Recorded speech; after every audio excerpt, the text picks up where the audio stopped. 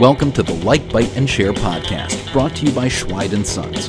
Learn the secrets of food and hospitality marketing from some of the best professionals in the food business. Here are your co-hosts, Rev Ciancio from Schweid & Sons and Brad Garoon from BurgerWeekly.com. Brad Garoon, what is going on, buddy? I'm just reading an article about how much Batman versus Superman sucking doesn't matter. Is the article saying that it's going to gross whatever no matter what? Yeah, it says that, even though everyone's hating it, pretty much no one without an ulterior motive has said a nice thing about it. They're going to watch it anyway. I gotta say, I went to the movies yesterday to see Midnight Special, which is super dope, and I highly recommend it. I've never seen so many people walk out of a theater wearing gear. Like, everyone was dressed up like Batman. Not necessarily in costume, but wearing a Batman shirt. I think that's a Batman thing, though. I think it's always been like that. I saw The Dark Knight, The Dark Knight Rises, and Batman Begins all in one shot when The Dark Knight Rises came out, and there were only a few people in the theater wearing gear. Interesting. Well, I think this is a good segue for what I want to talk about with burgers. Okay, cool. So you and I had a burger the other night, and it had cheese, lettuce, tomato. That was it. The bun was exceptional. There was nothing from an Instagram perspective, outstanding about this burger, and I thought it was really good. And sometimes I feel like you don't need to Kronenberger something to make it really delicious, and it can just taste good, right? And so where's the segue here? I ate a restaurant about 2 blocks from where you and I had dinner the other night, right? Do you want to mention where we had that burger that you're saying nice things about? At the Wayfarer. It was awesome. So was the sushi, but you can talk about that. Okay. Okay. I had a burger not far from the Wayfarer recently. I walked in and it was like the most boring, innocuous, it just was mediocre to the definition of mediocre.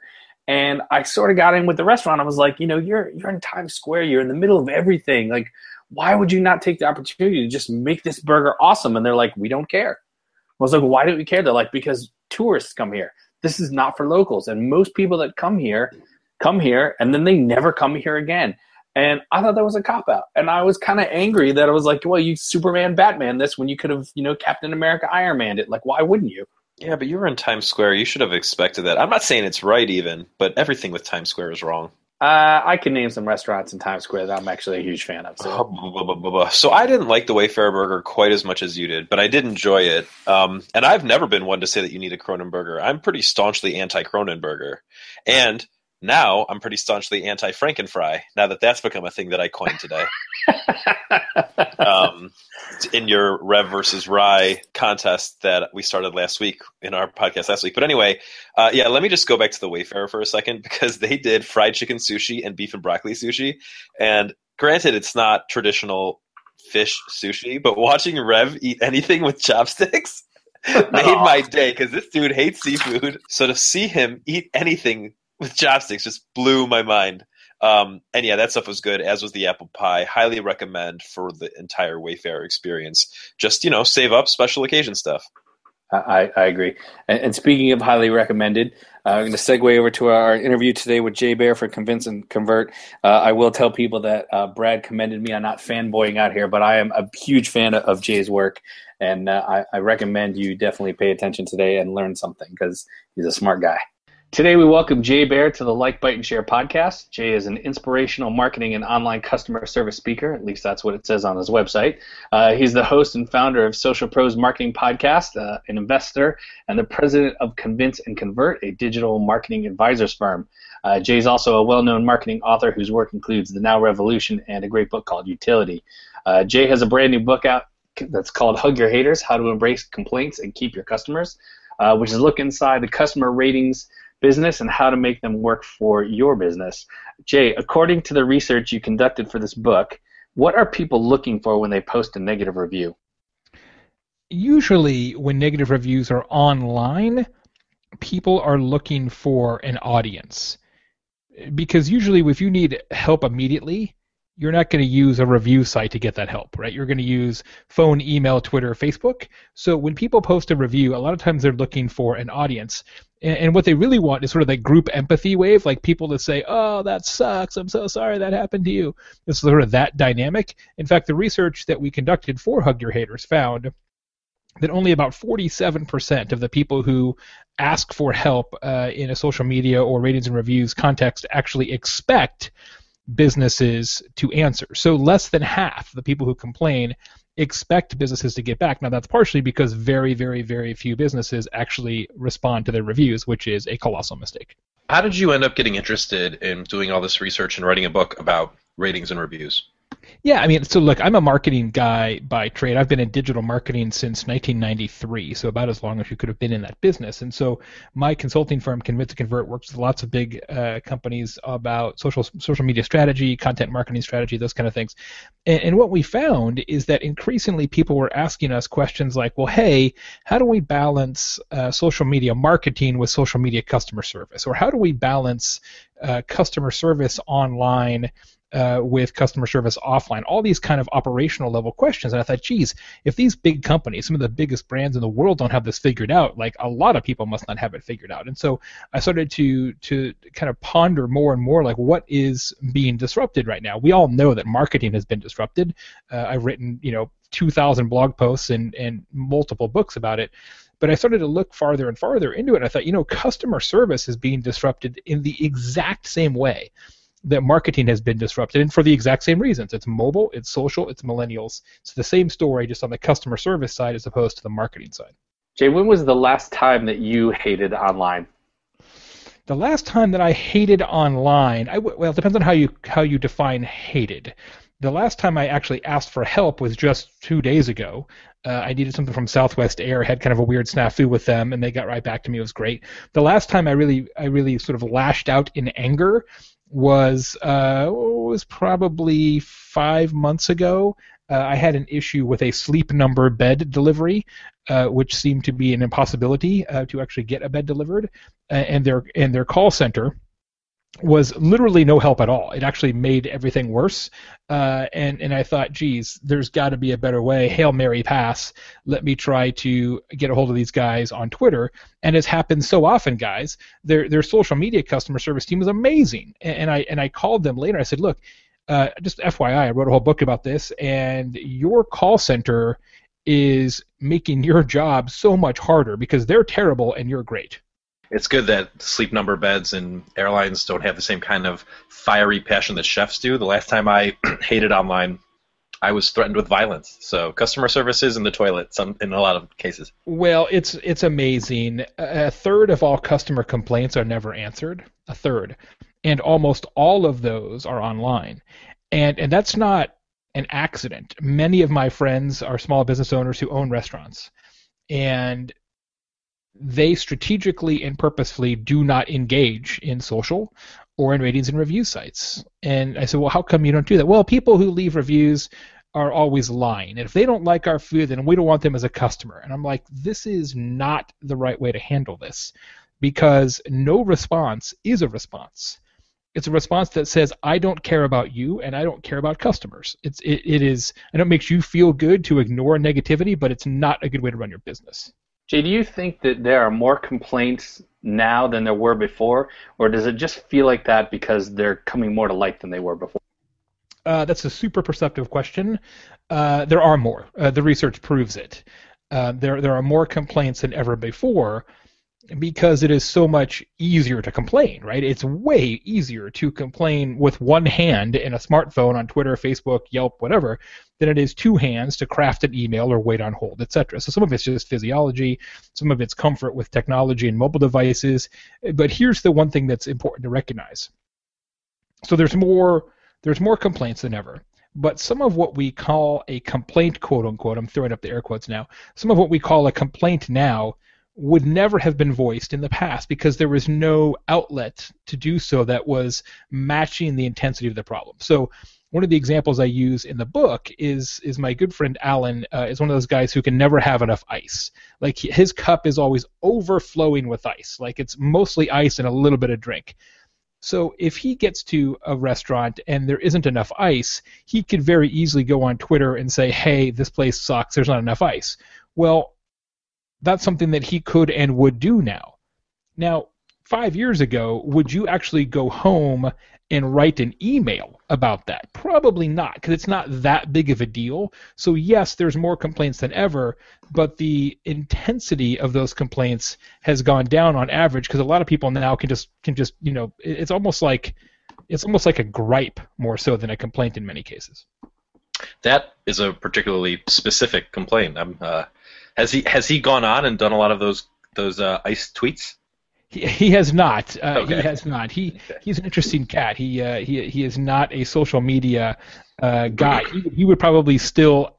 He's probably, even though I used him as the example, he's probably the wrong example, because he probably would email about the ice. Got it. So if I heard the story correctly, when you reached out to Edison Research to start the process of writing the book, you had intended a completely different book. That's right. Can you tell our audience who Edison is and what happened there? Sure. So Edison is one of the most respected attitude collection firms in the country. They are the exclusive provider of all the presidential election polling, the people who kind of survey as you come out of the ballot box and say who'd you vote for. They do all of that work. They also do tons of work in the audio business, so they have lots and lots of amazing research around radio and streaming radio, Spotify, Pandora, all those kind of things. So these are not some guys who have a SurveyMonkey account or whatever. These are serious operations. And my original premise was that speed is the most important thing. So my idea, guys, was that the most important thing you can be in a business today is fast, that we live in a culture that rewards speed, and that's true. And I thought, okay, speed is the most important thing in marketing and in customer service, but before I write a book about that, maybe I should make sure that's accurate. And so I hired Edison to conduct a research project into the science of complaint and the disruption of customer service. And we discovered when we got the results back that my thesis was not true, that speed is important. Speed is really, really important, but it's not the most important. The most important is actually easier. The most important thing today is just showing up, is answering more and more and more of the complaints that people put out there about your business, right? So that's why the book is called Hug Your Haters. The idea is that you should answer every complaint in every channel every time. Every complaint, every channel, every time. Now, what percentage of people in business do that? Very small, which is why I wrote a book about it. So Jay, you just mentioned this, and I know it's all over your book, but for our audience, can you explain the difference between the two types of haters that you discovered in your research? Yeah, and I want to just take a moment to clarify. When I say hater, what I really mean in the context of the book is anybody who complains about a business. So when I say hug your haters, what I really mean is answer your complaints. But Answer Your Complaints is a terrible book title. Hug Your Haters is a very good book title. Therefore, when I say haters, I don't necessarily mean trolls, right? The people who are like super vicious and things like that. I don't know. I might read that book if you want to write that one too. Answer Your Complaints. It doesn't quite have the same pop. As long as you put trolls, I think in the I could in the subtitle, How to Deal with Trolls. So what we found in the research was pretty interesting. So we originally looked for like demographic differences. So who complains online versus offline, and who uses Facebook versus phone, and all that kind of stuff that you might think about. It's sort of the science of complaint, really. And what we found is that the demographic differences are really insignificant. There's a little bit of age difference, a little bit of technology aptitude difference, but nothing major. The big difference is that the two groups of complainers, what we call the off-stage haters. Off-stage haters complain in private, right? So they use legacy channels, phone and email.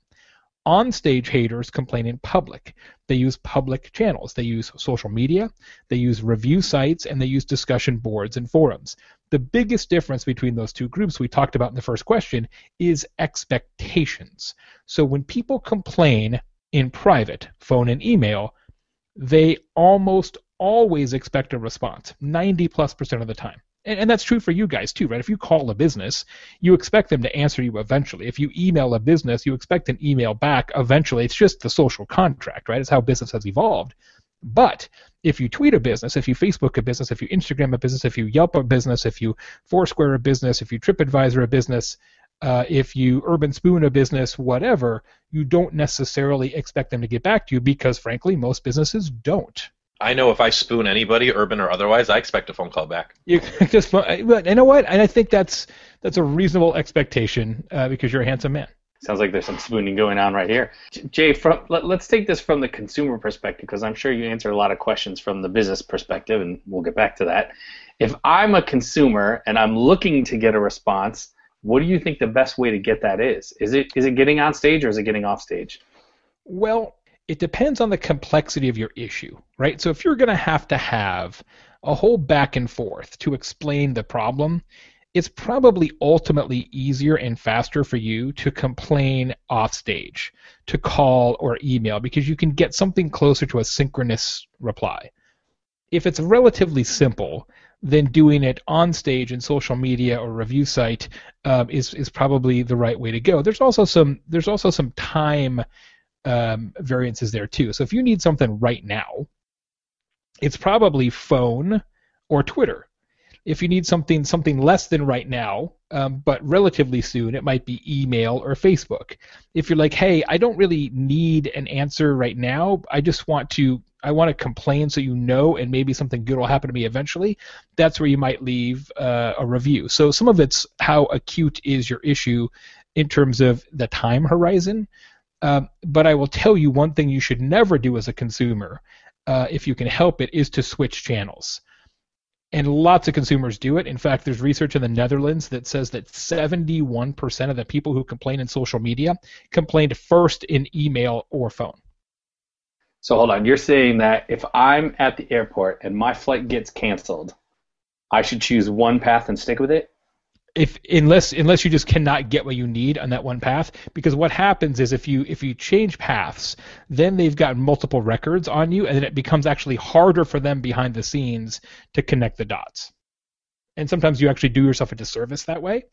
The other thing I will tell you is a spoonful of sugar, right? I mean, look, we have lots of clients that do big enterprise social care, lots of examples and case studies in the book, and the customer who starts off with the raving, like, let me drop profanity bombs and get really irate, does not get answered as quickly as the customer who expresses some displeasure but handles it in a more mature and less outrageous way.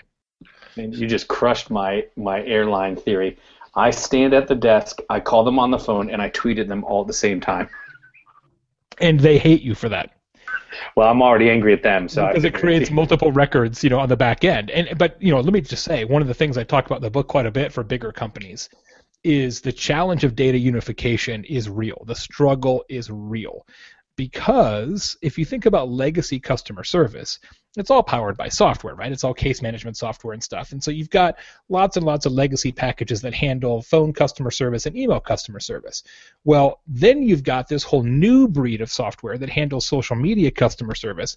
And the reality is that in very, very, very, very few cases do those software packages talk to one another. And so you create like a lot of issues on the back end. That's why you might reach somebody in social media and they say, oh, what we'd like you to do now is call us at. And you're like, dude, I just got off the phone with you, and now you've got to ask me to call you again, and vice versa. It's just, it's the Wild West right now. But there's lots of smart people trying to create software that works horizontally in sort of an omni-channel way to solve some of those data unification problems. I can't wait to see how some of that turns out.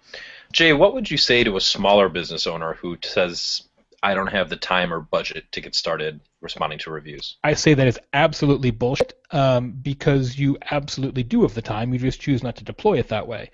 Let me give you a mathematical example. Each year worldwide, we spend $500 billion on marketing and $9 billion on customer service. Now, that's despite the fact that everybody knows, everybody in business knows, that it makes more sense to keep the customers you've already earned than it does to have to constantly get new customers all the time. But yet we don't actually run our businesses that way. So I hear that question all the time. We don't have the resource. And I say, of course you do. Spend a little bit less on marketing and a little bit more on customer service.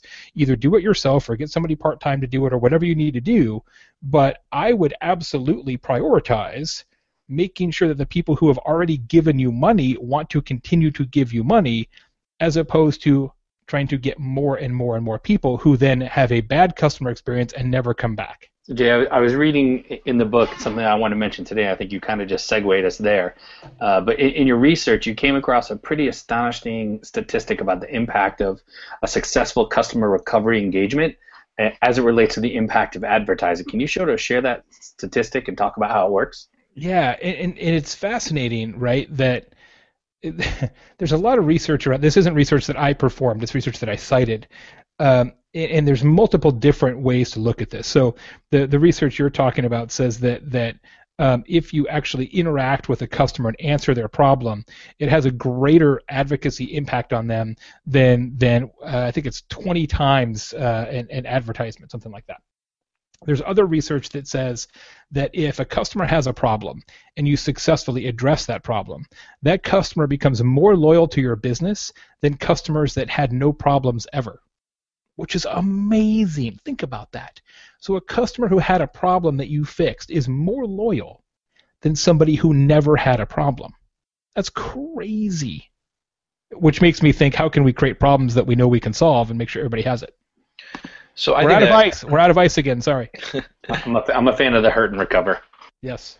Yeah, I think that actually makes a lot of sense. But then that brings us to the topic of what kind of language you use to respond, right? Mm-hmm. So you work with a lot of big brands, a lot of enterprise brands, and I've seen a lot of backlash lately from brands that anthropomorphize themselves. I do not know how to pronounce that word. But they try to, humanize themselves, but at the end of the day, they're still a brand.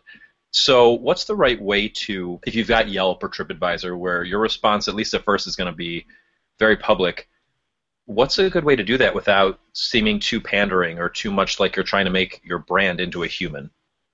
Well, I think the most important thing is to actually answer that review as a human, right? This is my job, this is my real name, this is my actual job, here's my actual contact information. So yes, I work for this brand, but I am addressing this as a person who is a representative of this brand. I think that is by far the best approach. The other thing that I have a real challenge with big brands in particular who have resource issues on the other way, right? So small businesses say they don't have enough resources to handle it. Big businesses say there's so many contact opportunities, we don't have the resources to handle it either. Both are wrong. But on the big business side, the issue I have is with copy and paste.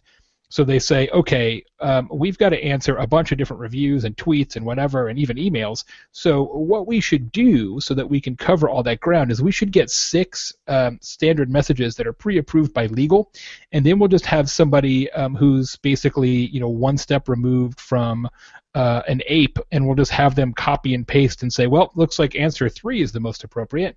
And you see that in TripAdvisor in particular, right, where it's like almost the exact same word-for-word answer over and over and over, and that's just ridiculous. Like if you're going to take the time to copy and paste, spend an extra 10 minutes and write a custom reply. It's absolutely worth it. There is it's escaping me the name. There's a hotel in South Beach where they incentivize the employees to get their names mentioned in a TripAdvisor review, and if they pop up, so if it says, I was at the hotel and Stuart helped me out with my towels at the pool, they get a $150 tip.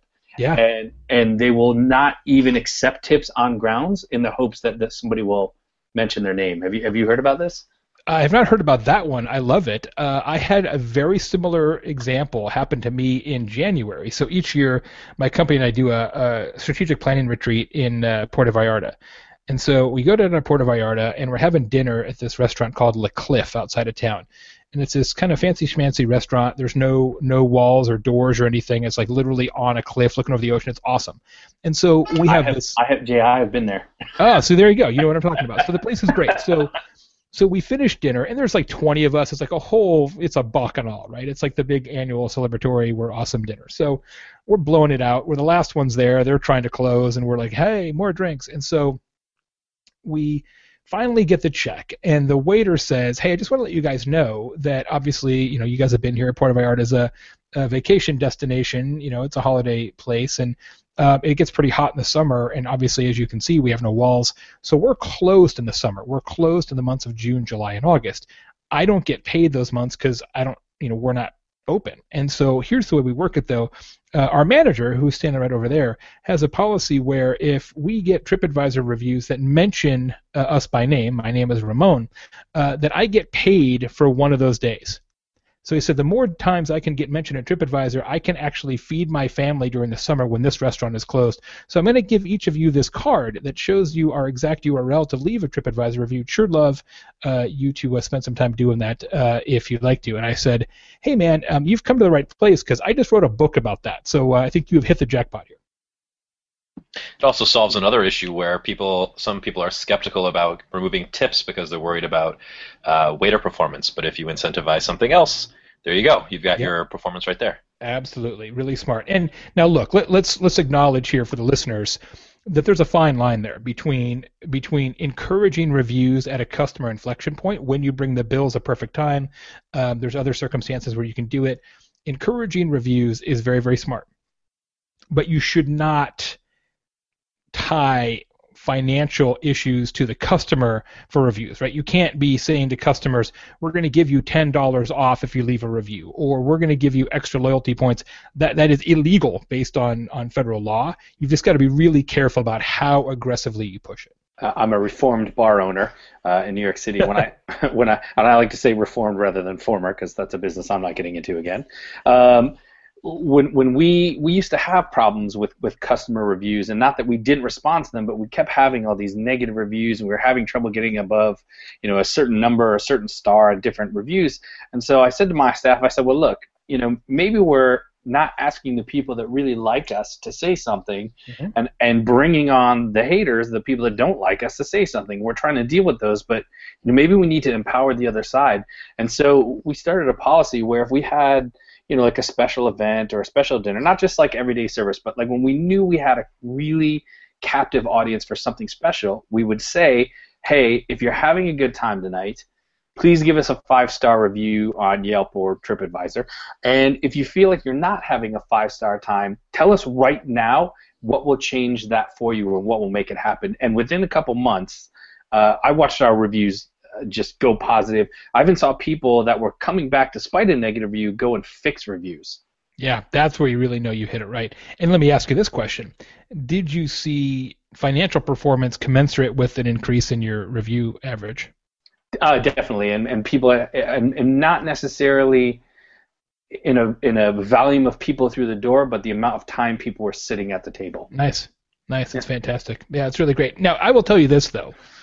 That negative reviews are not bad for 2 reasons. One, lots of research suggests that if people see all positive reviews, they don't believe it. So you actually want to have some negative reviews because it makes all of your reviews more believable. So to say, hey, we want only 4s and 5s is actually not a great policy. You want to have a smattering of negativity there because it really does change how people perceive your reviews. So that's one tip. The other thing is we got to realize that, guys, the most overrated thing in business, in fact, the most overrated thing in life, is praise. So getting a 5-star review feels good and it helps your average, but it almost never teaches you anything as a business or as a person because we almost always know what we're good at, right? We know what we're good at. What teaches you lessons are negative reviews and criticism because while there are certainly exceptions and there's trolls out there and things like that, my experience has been that in almost every case, every single review has at least a kernel of truth and in some cases a whole cob.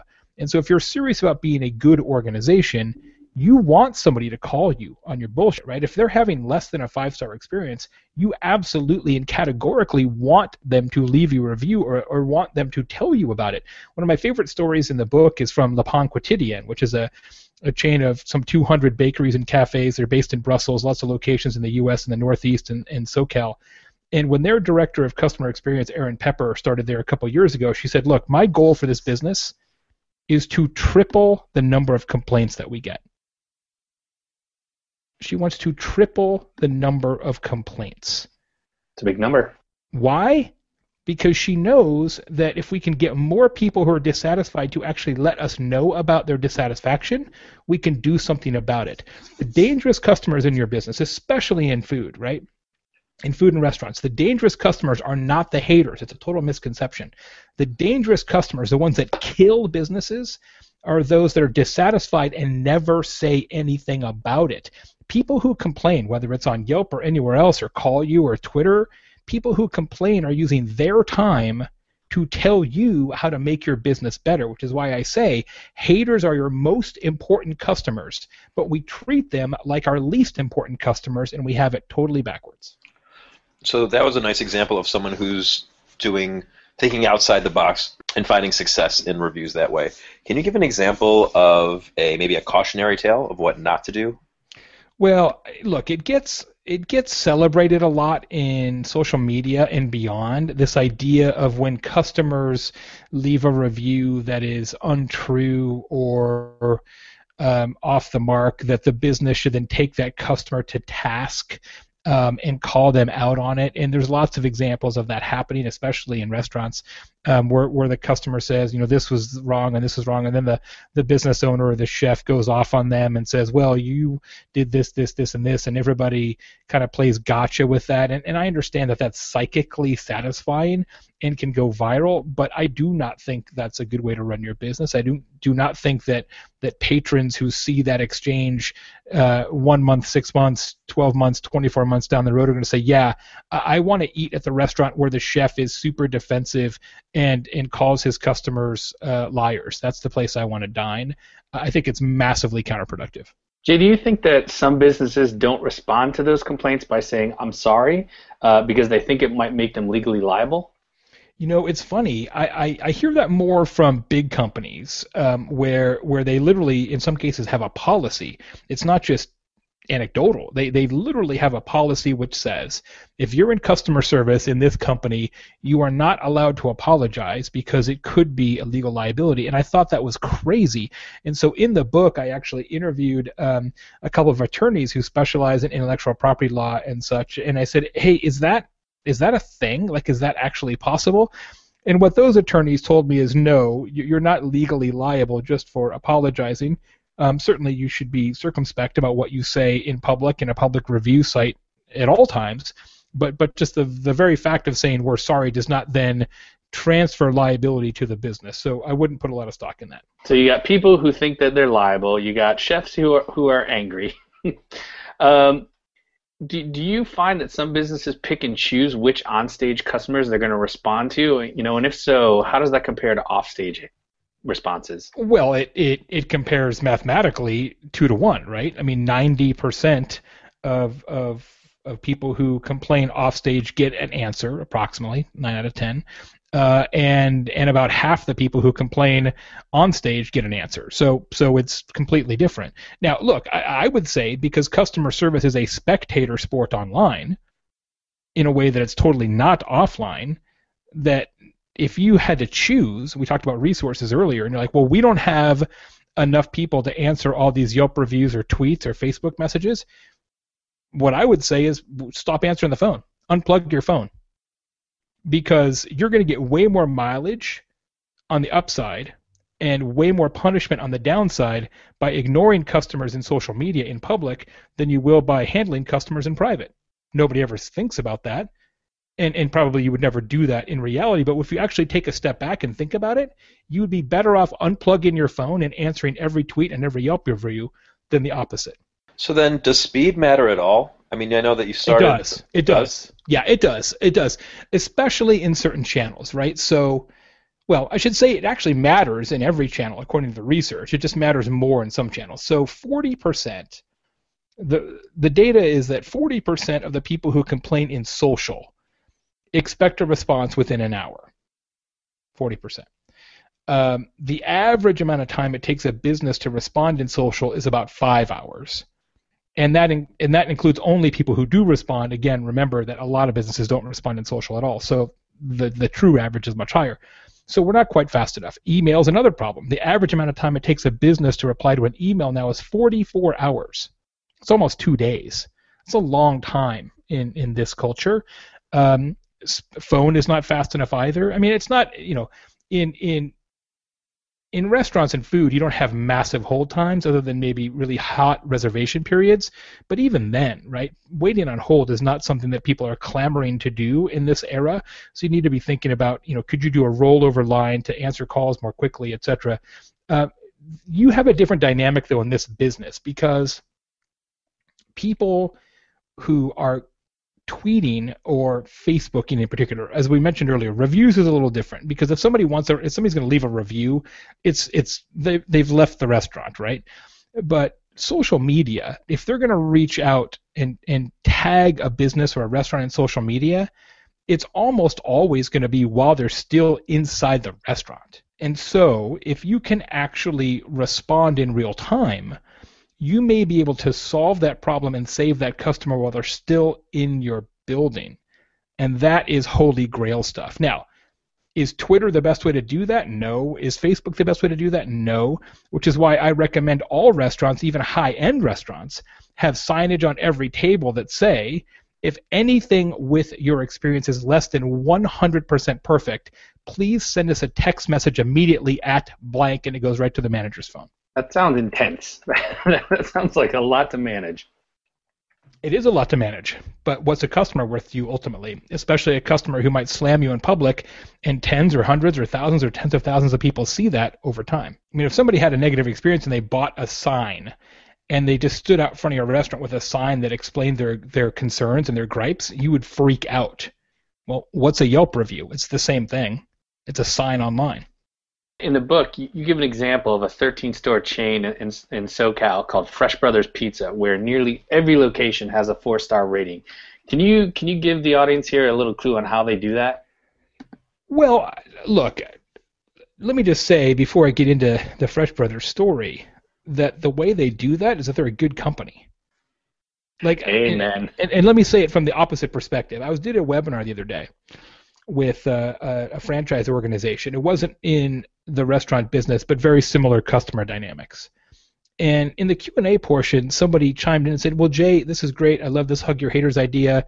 I think we should answer every customer and every channel every time. But how can we get fewer negative reviews?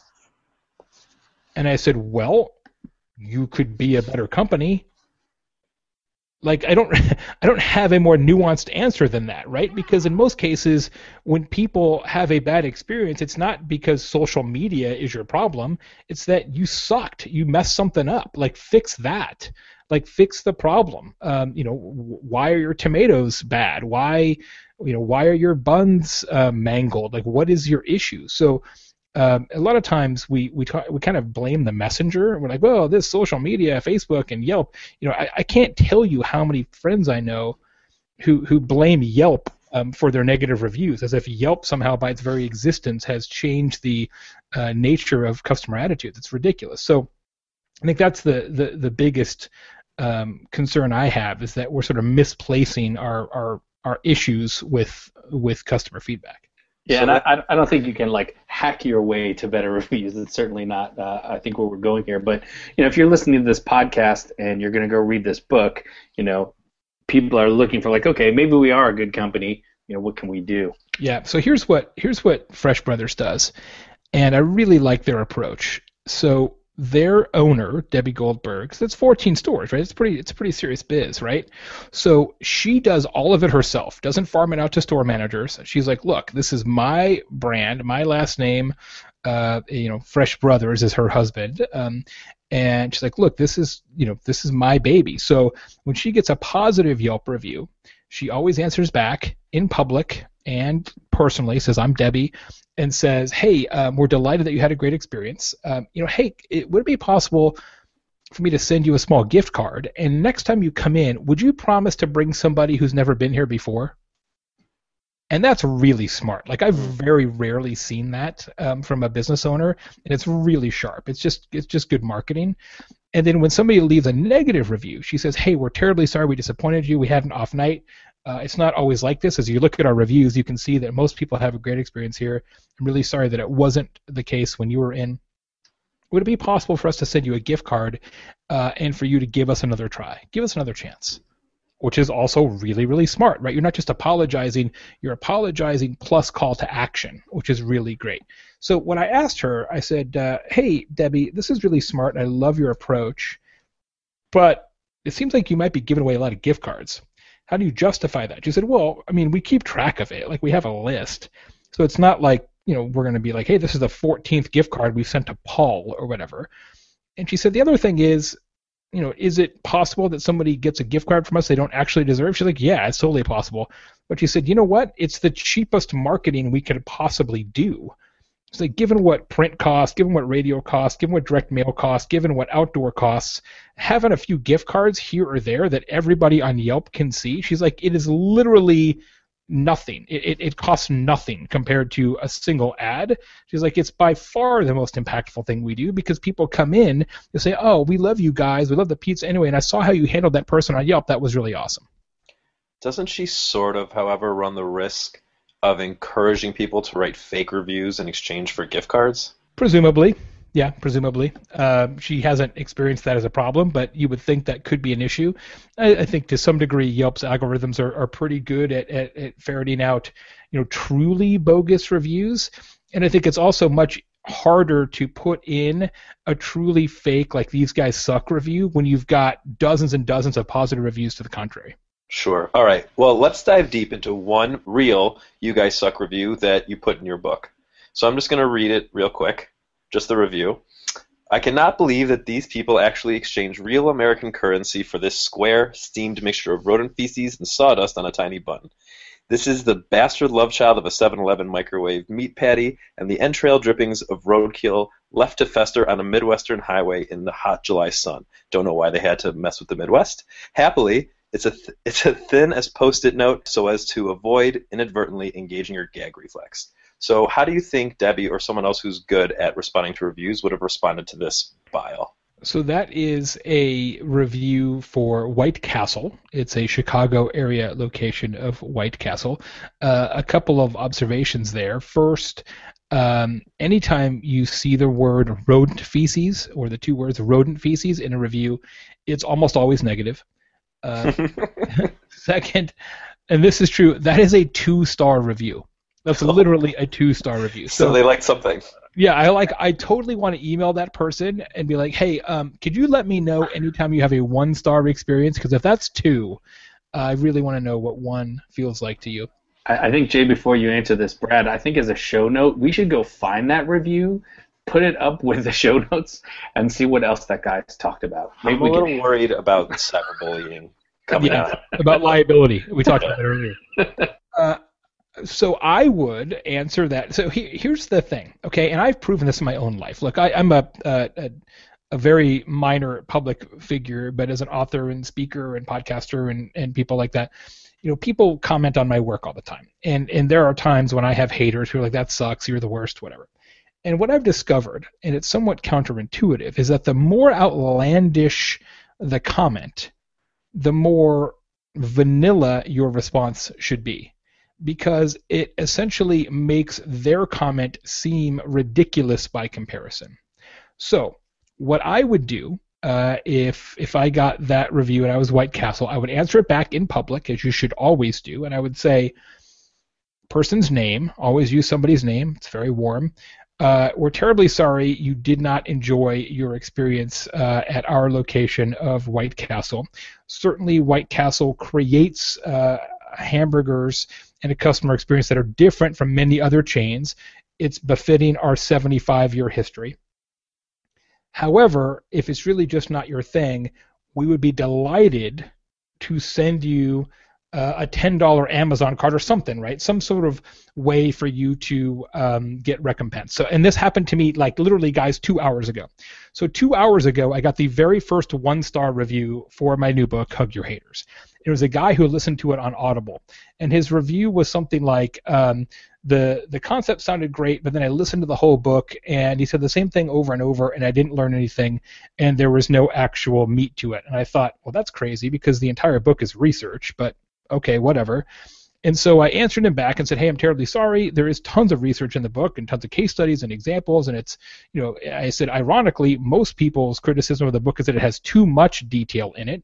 But clearly that wasn't the case for you. So what I'd like to do is I will buy you any other audiobook on Amazon. Here's my personal email. It's jay@jaybear.com. Send me a note. I will buy you any other book you want. Did he reply yet? Not yet, but again, just a couple hours ago. So you're saying that if Brad and I go give your book a 1-star review, we might get mentioned in your next interview? 100%. I am on top of that. I don't feel right about what is it. And you know what? It costs you. What's the worst case scenario? It'll cost me $16. But now every single person who sees that exchange is like, wow, puts his money where his mouth is. So Jay, we've covered a whole heck of a lot in this conversation today. But from reading the book myself, I can tell the listeners we're really just like at the tip of the iceberg here. There's a cornucopia of insights, actionable suggestions, and data that people can learn from. But before we move to like our closing questions, is there like one action item that you'd like to give the listeners that's almost like a preview of what they can expect from reading the book? Well, a couple things. We've talked about answering every customer. I would say that categorically haters are not your problem. Ignoring them is. There's two other things I want to mention. One, if you haven't historically answered your reviews, you should go back and answer your old reviews, even though they might be 2 years old, because the thing about reviews that people neglect to understand is that there is an infinite atomic half-life. All the time, if you do a Google search or a Yelp search or a TripAdvisor search or whatever, you can find reviews from customers that were 3 years ago, right? They still impact customer foot traffic today. So it's not to say, well, this is an old review so nobody sees it. That's not the way it works. So if you haven't historically answered, go back today and answer them all. Just go do it and say, hey, we haven't historically answered Yelp reviews, but we are now. We've changed our policy on it. I know it's been a long time, and you're probably not going to see this, but if by chance you do see this, I'd love to have a conversation with you, and can I give you a gift card to bring you back in? Boom, done. Keep on moving. Do all of that. And the last thing I would say is that we have to understand that how customers want to interact with us is changing very, very quickly. Some of it's technology, but some of it's demographics too. I mean, I've got 2 high school kids at home, and they're not using the phone or email. They have no interest in those technologies. And so as millennials become the dominant consumer group in this country, we're going to have to aggressively decide that we're going to interact with customers in the venues of their choosing instead of the venues of our convenience. And if you're like, well, we have a phone number and we have email, that's not enough anymore, right? You have to be active and passionate about Twitter and Facebook Messenger and soon Snapchat and WhatsApp and all these other places. And I know that sucks and I know that's more work, but that's just the way it's going to be. So I think that was spot on. A great, very important piece of advice to end the substantive part of our interview. But just because this next bit's not necessarily substantive or on topic doesn't mean that it's off topic for us. But it's very important for us. So Jay, Rev, and I are very, very big burger guys, and we ask all of our guests the same couple of questions as we wrap up, and they are burger related. I'm psyched. Good. What was your favorite burger from childhood? So my dad owned a steakhouse as a kid. I grew up in the restaurant business. My job was to run the jukebox as a young boy and occasionally sweep up behind the bar. So we had a steakhouse with like the sawdust on the floor and like old-timey wood walls and all that, all mesquite broiled steaks and whatnot. So the burger at my dad's restaurant called Old Ranger's Watering Hole in Lake Havasu City, Arizona was my favorite. Does that business still exist? It is not. It's been sold a million times since then. It does not exist. Although my first real job as a kid was at McDonald's. So my burger career continued. My burger career started at McDonald's. So mine too. My first real job, and I tell you what, my daughter just got her first job a couple of days ago, and not at McDonald's, but also in the restaurant business. And there is no better place for kids to start their working career than at McDonald's, because the systems and what they teach you, and accountability and respect is extraordinary. Those guys, if you ever seen sort of the work that McDonald's has done and their alumni and sort of what people have done who got their first job there, it's amazing. Spent 18 months there before I decided to go run a mailroom. There we go. There you go. Love it. Jay, what was the last burger you ate? Last burger I ate was Friday. I went to a good friend's house. My friend Bill Oliver and his wife Kathleen own the largest winery in Indiana, and they had a big party for the Indiana Hoosiers versus North Carolina Tar Heels basketball game, which Indiana unfortunately lost. But he made a spectacular burger, which was 75% ground chuck, 25% ground bacon, which was pretty spectacular. Oh man, you ever been to a Slater's 50-50? You know what? I have. I was in San Diego. I guess it's IB. I don't know exactly where that is in San Diego, but a friend of mine took me there just like 4 months ago, and I'd never been there before. And that place is great. Love the beer list too. I'll be back in San Diego soon, so I need to get back in that joint. Yeah, I've been there once. It was when I attended the last Social Media Marketing World. Yes. That was on my agenda. I was like, I'm staying one more day so I can go eat it later. Yes, I get there a lot for conferences. I'm probably 4 or 5 times a year in San Diego, and so lots of good restaurant options there. And I'll see you in a couple weeks at Social Media Marketing World, so come say hi. God bless. Jay, so I know this whole show has been a lot about giving advice, but we're going to be specific here, and almost as if you're speaking to your children. What is the one piece of advice you would give to someone in the food marketing business? I think it's to understand that there's no such thing as a bad customer. When customers leave negative feedback, the tendency in the food business is to say the customer's at fault, the customer's at line, and we don't want that customer anyway. And that is a very short-sighted way to run your business. Customers who take the time to tell you that you are less than perfect should be treasured, not demeaned. That is some awesome advice. Well, Jay, I think we've more than covered everything we need to cover. So now it's time for you to be able to cover what you'd like to cover. Folks know about Hug Your Haters, but you want to let them know everywhere they can get it and any other projects you want them to. Yeah, you bet. Thanks very much. So Hug Your Haters is available all the ways and places that books are available, your local bookstore, Amazon, of course, Barnes & Noble. It's available on an audiobook. It's available all the different Kindle, of course, all those kind of things. So it's the #1 customer service book on Amazon right now. It's flying off the shelves. So I guarantee that you'll like it, and if you don't, I'll give you your money back. It's that simple. You can find more about me at convinceandconvert.com. That's convinceandconvert.com. That's the site for our consulting firm. We have 12 blog posts a week. We have 5 different podcasts weekly. We have a podcast on social marketing, a podcast on content marketing, on influencer marketing, a podcast on storytelling in business. So all kinds of resources for business owners and marketers. So we can fill your head, that's for sure. Jay, thank you very much. It was awesome having you on the show today. A lot of great insight, a lot of good conversation, and a lot of useful stuff for our people listening to our show. Thank you for taking the time to speak with us. My pleasure. Thanks a lot. Love the show. Thanks, guys. Thanks, everyone, for tuning in to another episode of Like, Bite, and Share.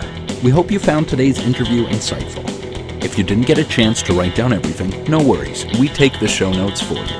Go to schweidandsons.com/podcast to find them. If you enjoy the show, we ask for one favor, and that's please give us a rating in iTunes. That helps us to spread the word to others who might find this valuable like you do. If you haven't subscribed to the show yet, please subscribe on your favorite podcast player so you don't miss a future episode featuring helpful tips from other professionals in the food marketing business. Stay hungry.